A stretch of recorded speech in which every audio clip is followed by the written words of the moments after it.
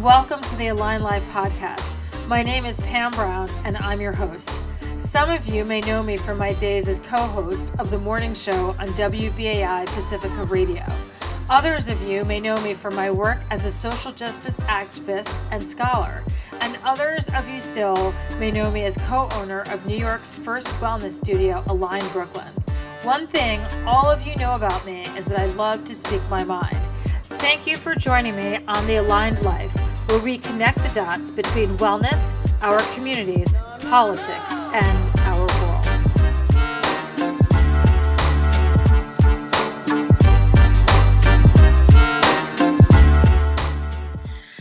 Hey everyone, it is so exciting to be here with you today, and it's exciting for me to be back on air. I wanted to start the show by kind of letting you guys get to know me, and also, of course, Christopher, who is my husband and partner in crime. He is a chiropractor and wellness educator extraordinaire, and someone who you should definitely, who has so much information to share that we are just so fortunate to have access to it. So I wanted to start this podcast and this show by talking with Chris about wellness and really the wellness movement, what that is, how it's developed over the now, dare I say, 30 years.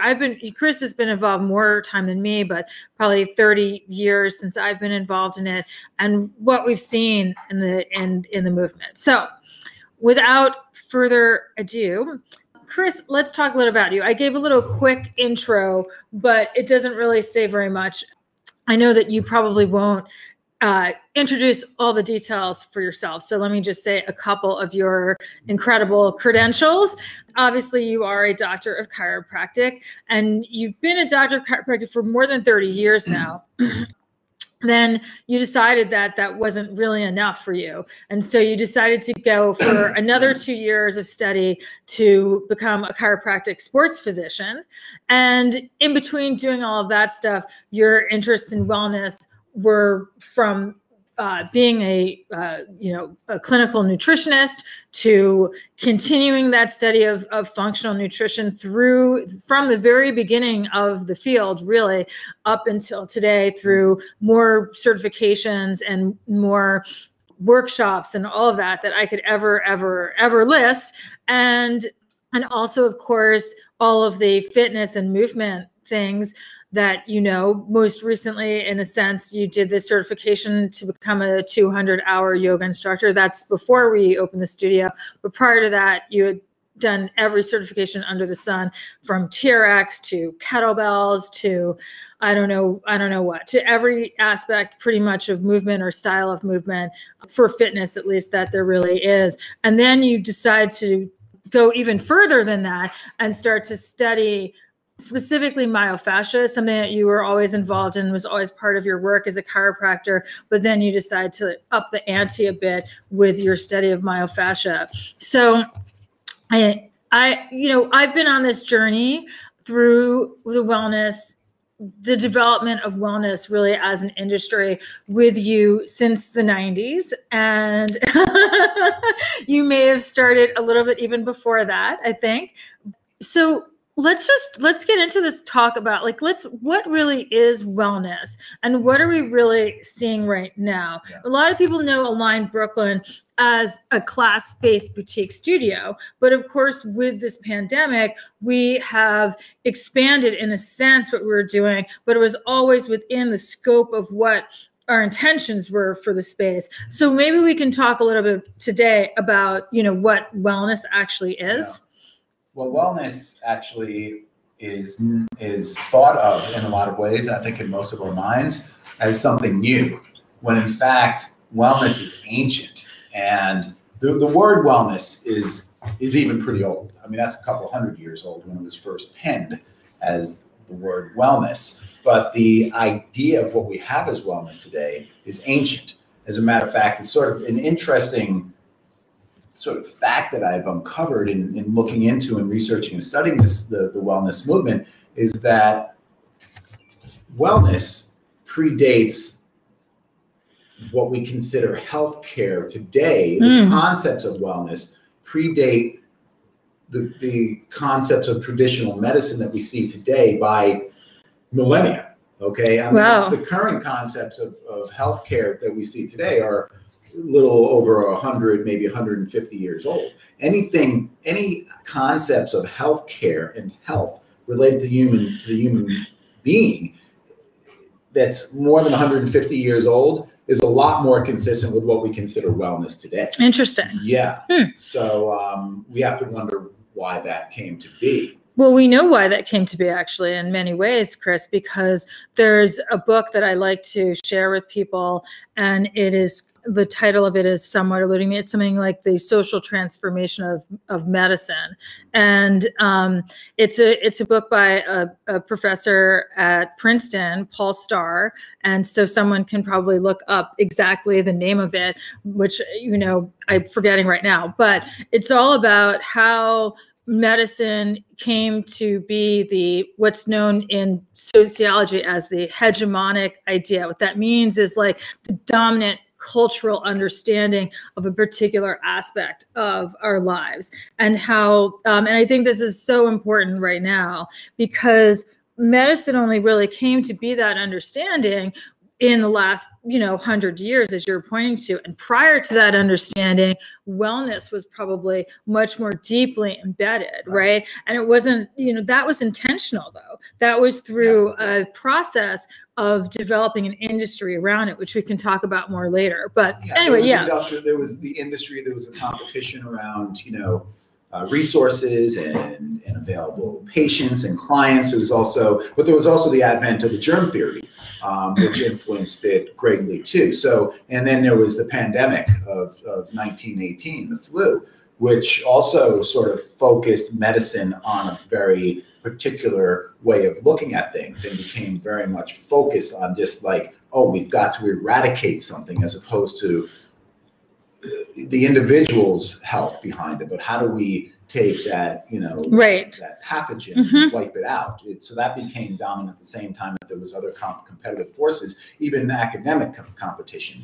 Medical schools were just starting to open up. But prior to that, there were already schools of homeopathy, there were schools of chiropractic, there were schools of osteopathy, there were schools of naturopathy, homeopathy, I already said. And so the medical industry came along, and medical schools opened up, and they realized that they needed to compete with all these other entities. So they became very, very vicious in their competition to try and wipe those other And there's been a real reaction against that. I mean, I think that most people, including both of us, feel that there's enormous value to medicine. I mean, your father was a medical doctor, and we feel that there's enormous value to medicine. Absolutely. But I think also most people, and the numbers do bear this out, with more than half of this country right now believing that their primary concern for 2021 is really wellness, actually. But people think medicine is great, but I also have these other aspects of my daily life, my daily health that I need to engage with. And so I think what's really interesting right now is that there's tension. There's real tension between people who are advocating, some of these ideas of wellness, particularly as you put it, which is building up the internal resistance, building up internal resilience. And resilience is actually our theme this month, more in a mindset way, but resilience of all capacities, right? And then tension with the medical, model of looking at a pathogen to strike down, and looking at a very specific area, be it, a cancer in the body, be it whatever it might be. There's probably millions of things like that. I mean, the tension is probably not a bad thing, because it's encouraging now some different ways of looking at things. Even the traditional medical model is now starting to look at aspects of wellness, and phrasing it, they're using the term functional medicine now to talk about that. But it's really interesting to also see along the course of medicine relative to wellness that the medical industry, the traditional medical industry, is very rarely the driving force to what wellness is, okay, which is really interesting. But the medical model usually adapts they the eat wellness it model yes. as it goes along, and they eat it up, and then exactly, they and spit it out for profit. Yeah, oftentimes claim it as their own, when right. meanwhile they were just doctors. And the best example of this, Chris, is functional nutrition. What we used to call it functional nutrition back when it started, and back when in the 90s when I became one of the very first health coaches, and when you were one of the very first doctors who was really practicing that. And here I do want to take a moment to share why I think this is so powerful and so incredibly important, and why after so many years of being engaged in this industry, I have a lot of thoughts. I always have a lot of thoughts. But at any rate, when I was in my early 20s, I had two formative experiences. One was positive and one was negative, okay? And I would say that my life was pretty clearly set out towards going to law school. I probably would have gone to Harvard. It was easy for me. I did all the things that you're supposed to do that, okay? And my very first job was to try it out. And I worked for one of the most prestigious law firms in the world as a paralegal, which was kind of like the entry level for someone who had my background. And so the case that I worked on involved pharmaceutical companies that they falsified records to the FDA. And my firm, of course, because it was a huge corporate firm, was a defense firm. And that's the prestigious place to go. That's where the money is. And I just couldn't believe that they would falsify their testing data to the FDA. And I was racked with absolute conflict. How could my labor, my work, my life be going to provide cover for companies doing this? And that was a decision that I made, that it wasn't going to go in that direction. I never went to law school because of that. Almost right after that, I actually met you. And when I was in college, just before all this, it was all circulating around here, I had an incident where I could not breathe. And I clearly had an asthma attack. I was on steroids for a really long time, to the point where they really affected me physically and emotionally. And I got over that asthma attack. And later on, I was, on my own in New York for the first time. And I ended up going to an excellent medical doctor. Dr. Blau, actually, was his name. And he advised me. He was a wonderful doctor. And we figured out, we got to the root of it, which was that I was allergic to cats. That was the simple answer to the problem. Stay away from cats. But he warned me that as I would get older, I would be allergic to more substances, and my attacks would be more frequent and they would be worse, which is just the course of having asthma. Okay. So when I met you and you said, hey, maybe you should try out this detox program. It was the original Ultra Clear program, which we still do today. And I'm extraordinarily passionate about, because it absolutely changed the entire direction of my life from a health perspective. And I did that detox, and all of a sudden afterwards, I found that I was not allergic to cats. And that's the short version of a long story, I would say. Yeah. But the fact that what I learned from the process was that, sure, the medical industry can give you medications, which were necessary and effective for me to be able to overcome that, and have been at different times when I've had allergies unexpectedly to cats only. But that my own internal resistance, my own internal resilience could actually be deeply, deeply impacted, particular for me in the area of gut health, which was what was revealed by that 3-week detox. And the funny thing about it was like an enormous commitment for me at the time, because I think it probably cost, with all the supplements, like $200. But I had just graduated from school. I was like, to spend that on that. But God, I am so glad that I did that. Yeah. But the two things happening simultaneous for me really ended up having me develop an understanding that of this balance between these two areas. So anyway, I just thought I would throw that out there because I know that in all these years, people don't necessarily know why did we end up opening a line? Like, what was the story behind that? Mm-hmm. Interesting. I mean, I don't know if you wanted me to answer that question, but I mean, what really came to mind as you were speaking was, and I thought it was interesting that you brought up gut health, because I think gut health is one model where we can look at wellness very broadly. Okay, one of the things that really inspires me and piques my interest about wellness is that it is a very diverse field. It's not pinpointed. It's not laser beamed. It's not blinders. It's very open, diverse, and willing to accept change and willing to be wrong and then, reverse course and accept that change.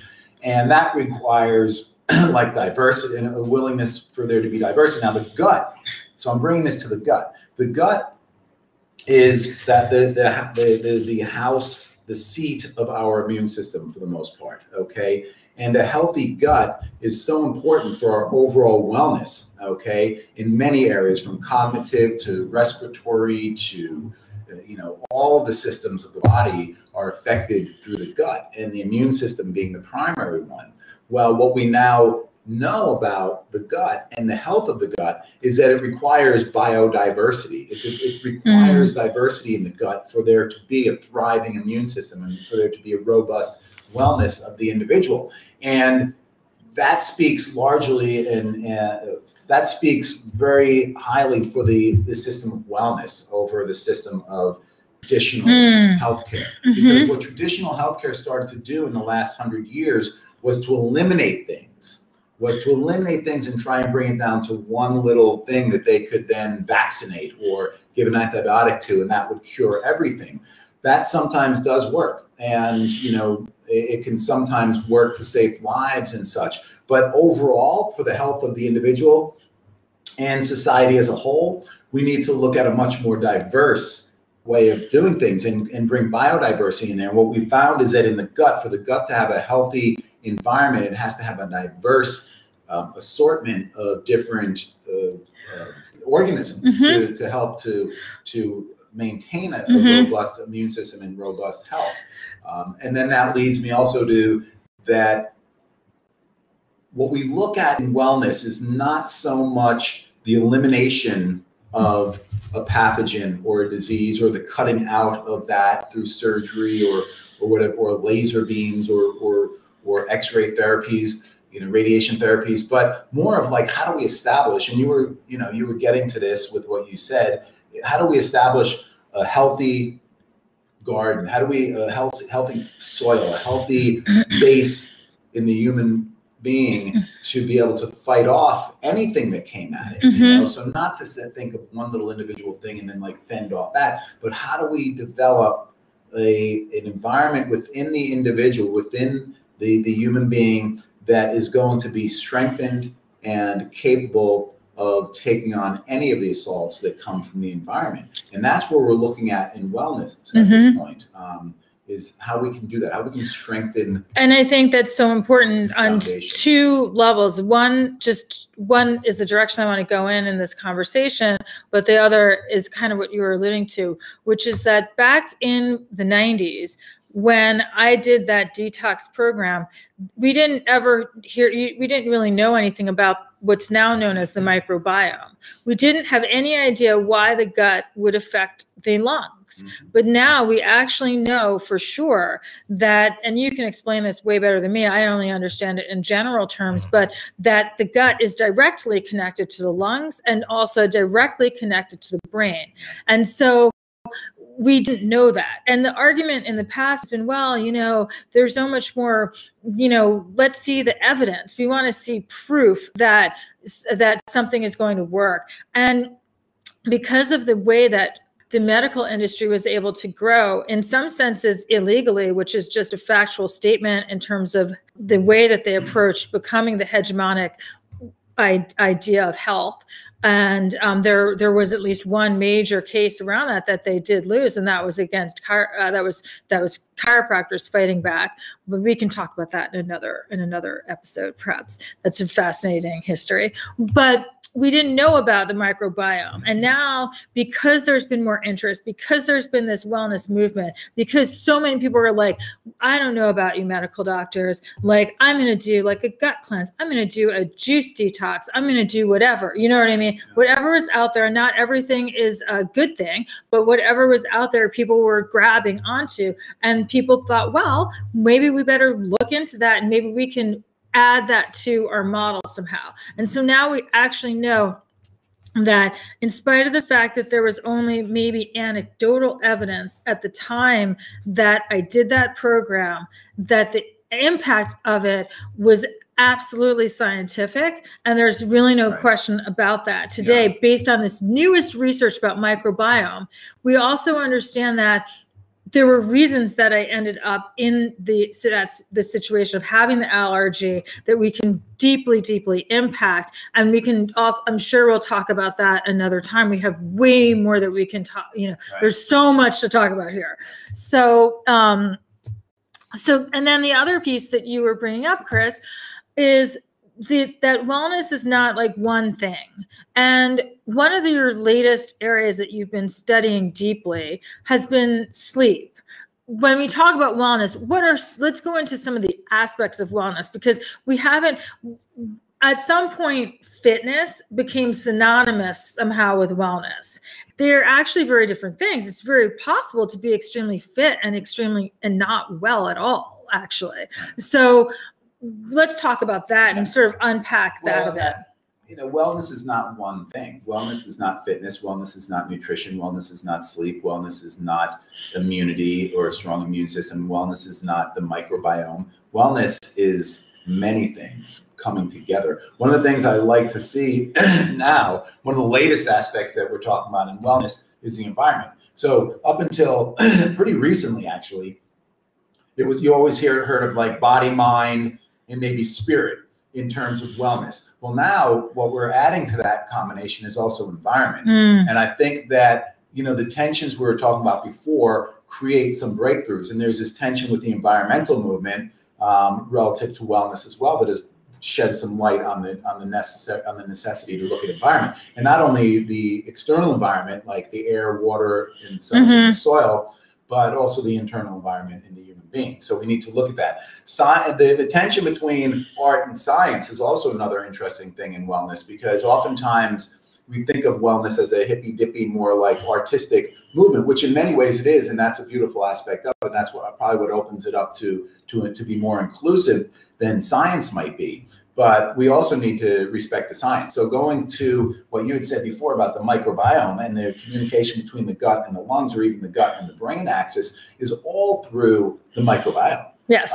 But we've always had a sense of that, like your gut feeling, or the expressions we use to talk about wellness and our feelings and our instincts. But now through science, we can incorporate science to try and figure out what is that gut feeling really all about. And what we've found out through science is that, yes, we can validate the fact that the microbiome in the gut actually communicates with the microbiome in the lungs to communicate about the immune responses that are going on and such, and what needs to be adjusted so that the lungs are healthy, so that the brain is healthy, and so that the gut is healthy. And that's all. And the interesting thing is that's all controlled through entities that are external to us, that we bring in from our environment into our bodies, and then they work to support us. So there's a real symbiotic relationship between the environment and the human being.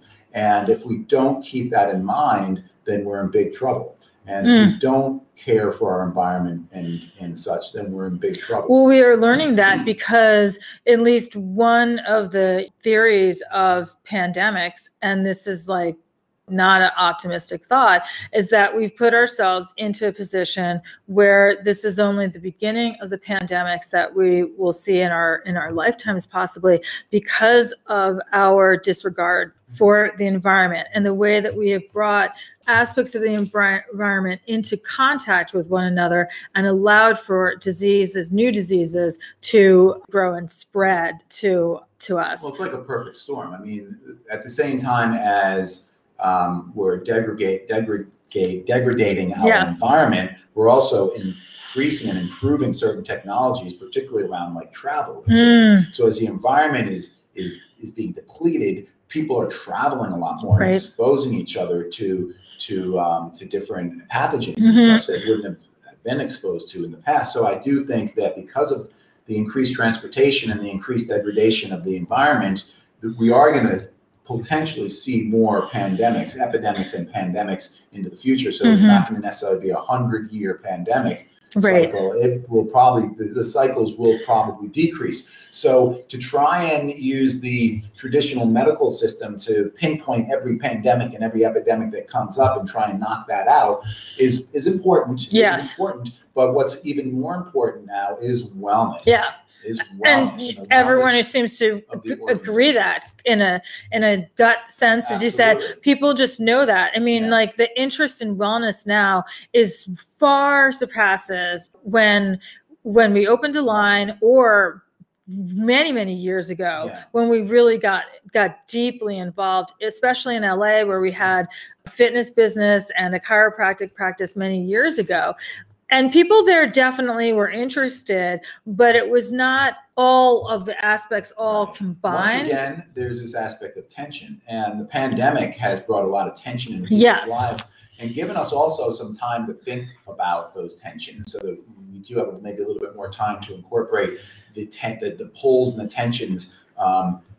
We have more time to contemplate them and make sense of them. And what we're finding out, what we're learning on many different levels, and you mentioned this before, and I just want to bring this conversation back, that's so important, is that to be fit does not mean that you're well. To eat well does not mean that you're well. To sleep well does not mean that you are in a state of wellness. Wellness requires looking at all of those things. Because as a matter of fact, it used to be sort of believed, and not even used to, because let's just face it, it's still believed to a large degree, and we see that in some of the arguments around whether gyms should open or not now because of the spread of potential. That's exactly what I was going to bring up. There's this belief in there's always been this belief, and it still continues to this day, but it's starting to be torn apart a little bit and examined, that if you're exercising, if you're on a treadmill, working those miles, or you're in that weight room in the pit, doing those squats, you're going to be well, you're going to be healthy, you're going to be able to fight anything that comes your way. Well, what we're learning now is that's not necessarily the case. No. Some exercise is good, and a lot of exercise can even be good, but we have to know how much. We have to know how much relative to the diet we're eating, relative to the sleep we're receiving, relative to the air we're breathing. Because frankly, if you go into the gym and you have a relatively poor diet, poor air quality, poor drinking water, and so on and so forth, and you're not sleeping well, and you go in and think, oh, well, I'm going to go and bust down the weights today, and I'm going to increase my immune system by doing that.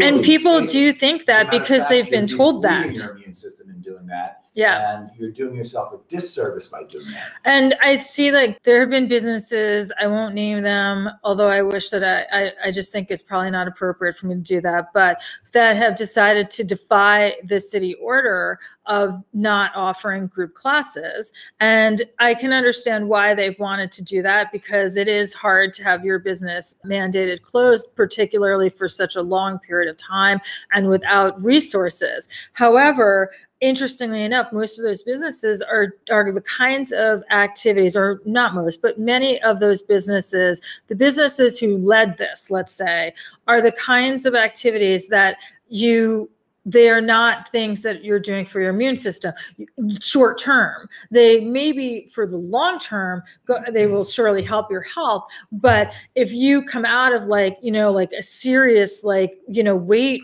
training workout or HIIT session, and then you hit the virus, you're much more susceptible for it, actually. Your immune system's being taxed at that point to actually focus on the breakdown and degradation of the muscle tissue at that time. Exactly. And it's not focused on an external virus. It's focused on getting the nutrients into your body, your microbiome, and restoring your muscle breakdown. Totally. So you're actually at that moment more vulnerable to a viral infection like corona. 100%. And I remember at times when I've done like serious training, that's been the times that I've caught things much more easily. I've gotten colds, and that's actually a factual thing. That's a thing that happens when you are so-called like overtraining. And so that's an important point. But you've struck on, we really don't have any time left, but we've run out of time for today. But I do want to actually touch on that a little bit and go into a little bit more depth there. Maybe, we can spend a few more minutes. It's a little bit flexible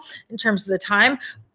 One of the things that's been most disappointing to me in the pandemic is how this so-called fitness industry, and I don't know if we touch on the fitness industry, we touch on kind of the yoga world, and we touch also on obviously the chiropractic and wellness world very, very deeply. And I think that we are ethically held to the standard of doctor. I don't think that we're ethically held to the standard of fitness instructor. I think that we have a higher standard. And one of the things I know that people have always loved about Align is that that standard has been in place all along in terms of everything about everything that we do at the studio and in the space.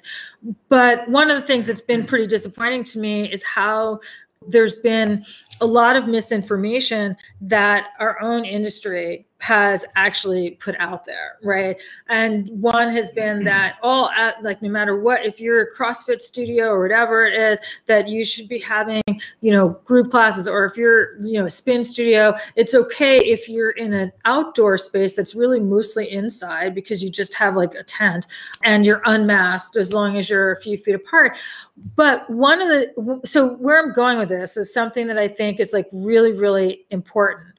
There's a sense, and this is a political statement, a lot of the people who are most so fervent believers in internal resistance, they are also people who are not wearing masks right now, who are not taking the virus, especially seriously, and who honestly believe that because they go out and run 10 miles a day, that they are in a situation where they will not be impacted by the virus. And it's kind of like I hate to say it because it's so awful of a way of thinking, but it strikes me that they look at it like, well, for those people who can't quite get it together, then sorry for them, they're going to be the ones who get harmed by the virus. And it strikes me as such a mystique for the wellness and the fitness industry to go in this. Well, I'll just say that's where it is multifaceted.